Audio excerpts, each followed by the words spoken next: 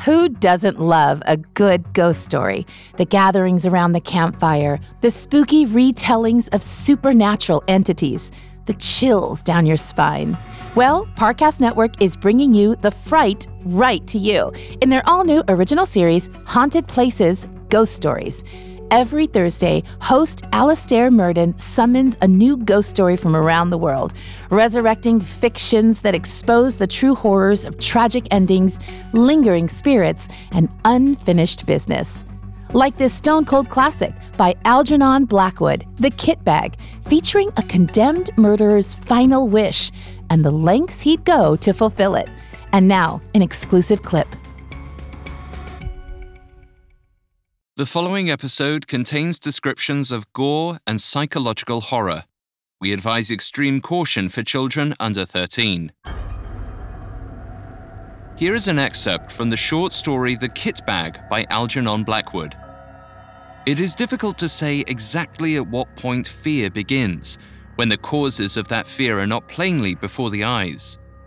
Impressions gather on the surface of the mind, film by film, as ice gathers upon the surface of still water, but often so lightly that they claim no definite recognition from the consciousness. Then a point is reached where the accumulated impressions become a definite emotion, and the mind realizes that something has happened.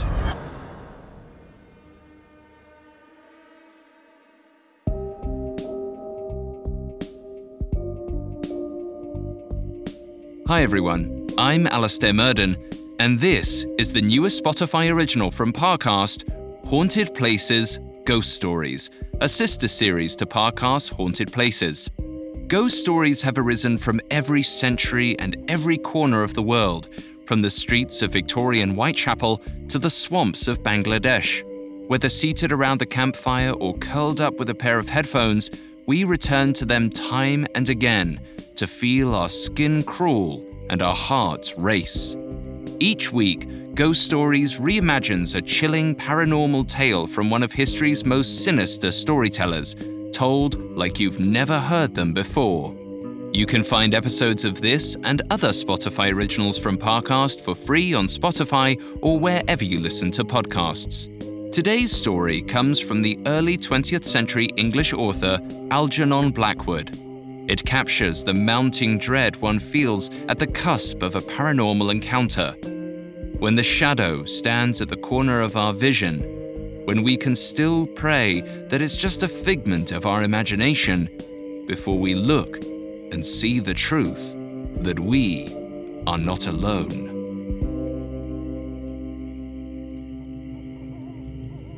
My name is Johnson, and the story I'm about to tell you recounts the worst evening of my 26 years. Ironically, the few friends I have discussed it with maintain that nothing happened that night, save for a luggage mishap. I hope to convince you otherwise. Not guilty. That was how it began, with the verdict read aloud to the crowded courtroom on a dark afternoon in December. I sprang to my feet, already grinning with relief. I was very glad to hear it, though not for the same reason as my client. The accused man sat a short distance down the table, wearing an inscrutable expression. He had pale, alabaster skin, coarse black hair scraped across a high forehead, and dark eyes set a bit too deep into his skull. But far worse than the face of John Turk was the crimes he was accused of. As the private secretary for the defense, I had been in the courtroom for every day of the proceedings. I had listened for 10 days as the gentleman for the prosecution described his crimes in detail, how he dismembered his poor victim with no sign of remorse, and then crammed her with lime into... Ironically, John Turk's wickedness made our jobs that much easier. It was clear to everyone that he was guilty. His only chance of escaping the gallows was a plea of insanity.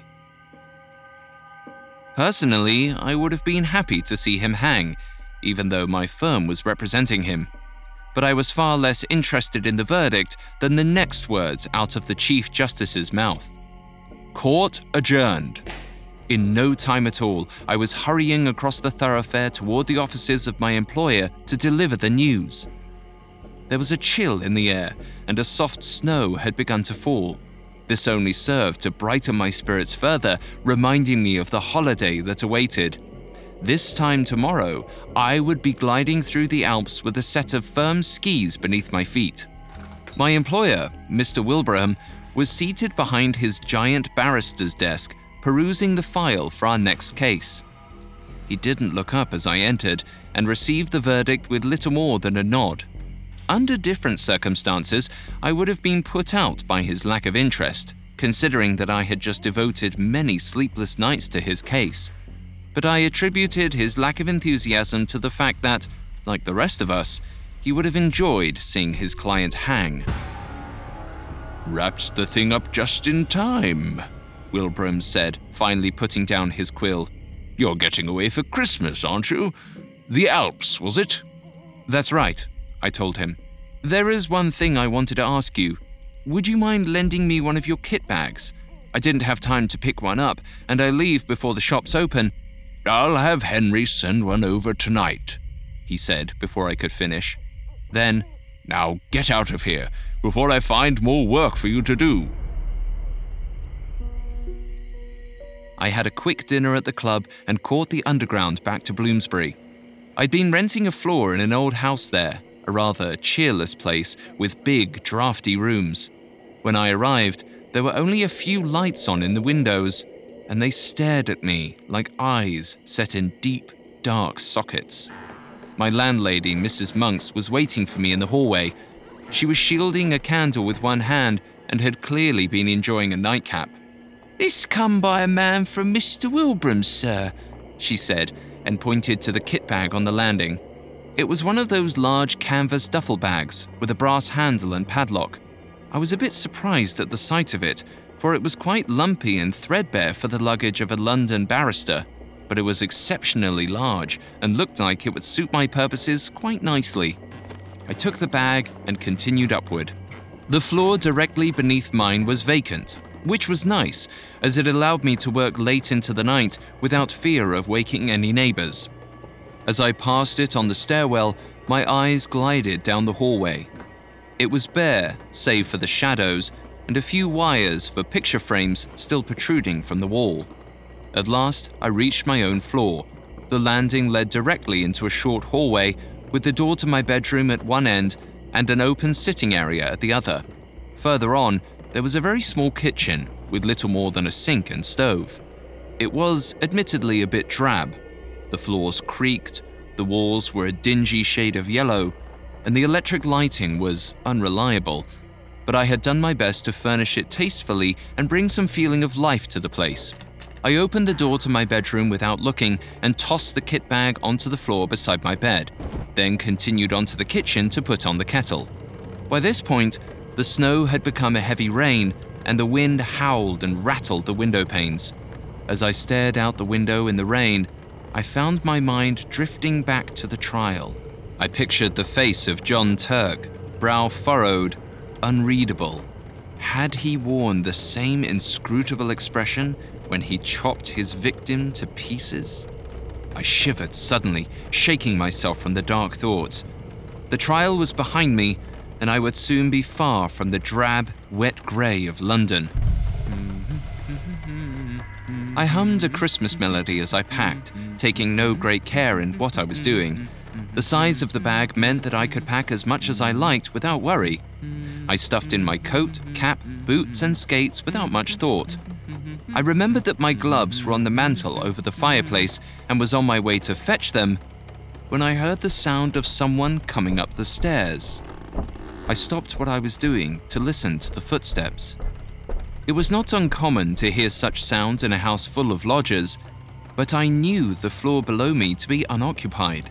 I thought for a moment that it must be Mrs. Monks bringing up the last post, but the steps were too heavy, despite a clear attempt to dampen themselves.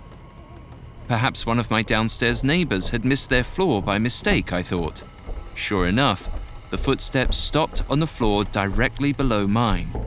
I stood there on the landing, waiting patiently for the visitor to retreat, but I did not hear another sound. A shrill scream sounded behind me, and I spun around to see steam rising from the kitchen. The kettle was ready.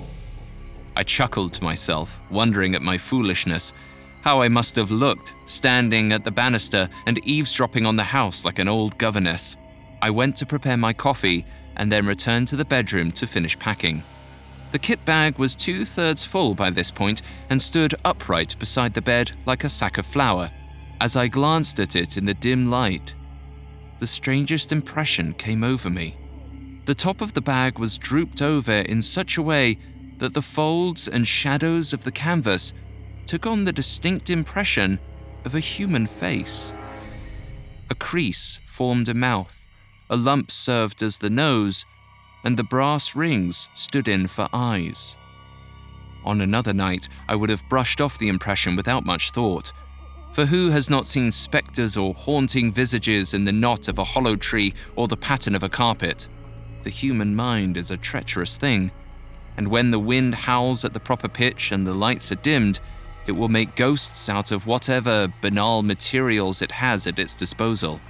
But my own mind had more to work with than most, it seemed, for the face in the bag was not just any face, but the one I was most determined to forget. From the flat forehead to the cold button eyes and sharp nose, there was no mistaking that I was staring into the face of my client, the murderer, John Turk.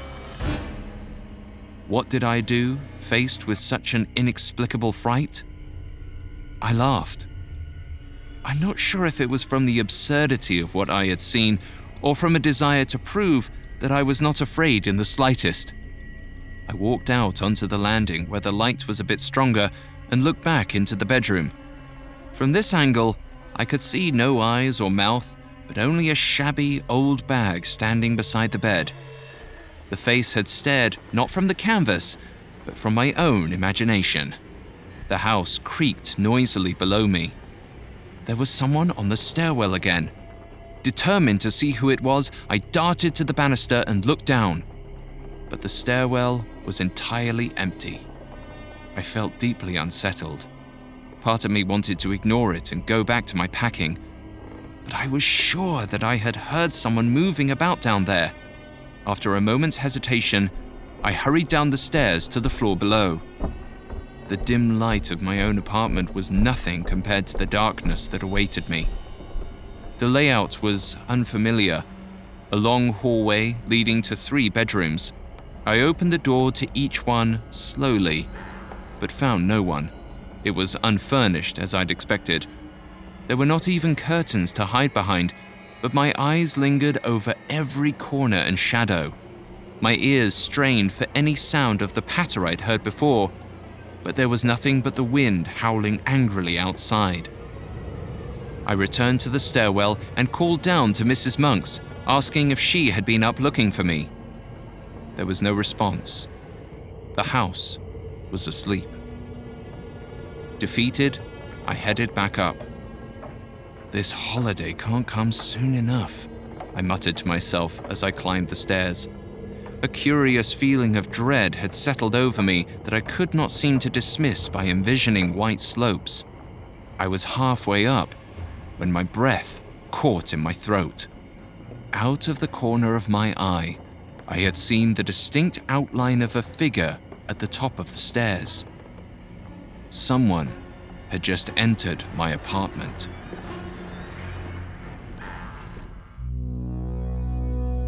To hear what happens next and experience more tales of terror, follow Haunted Places Ghost Stories for free on Spotify or wherever you get your podcasts.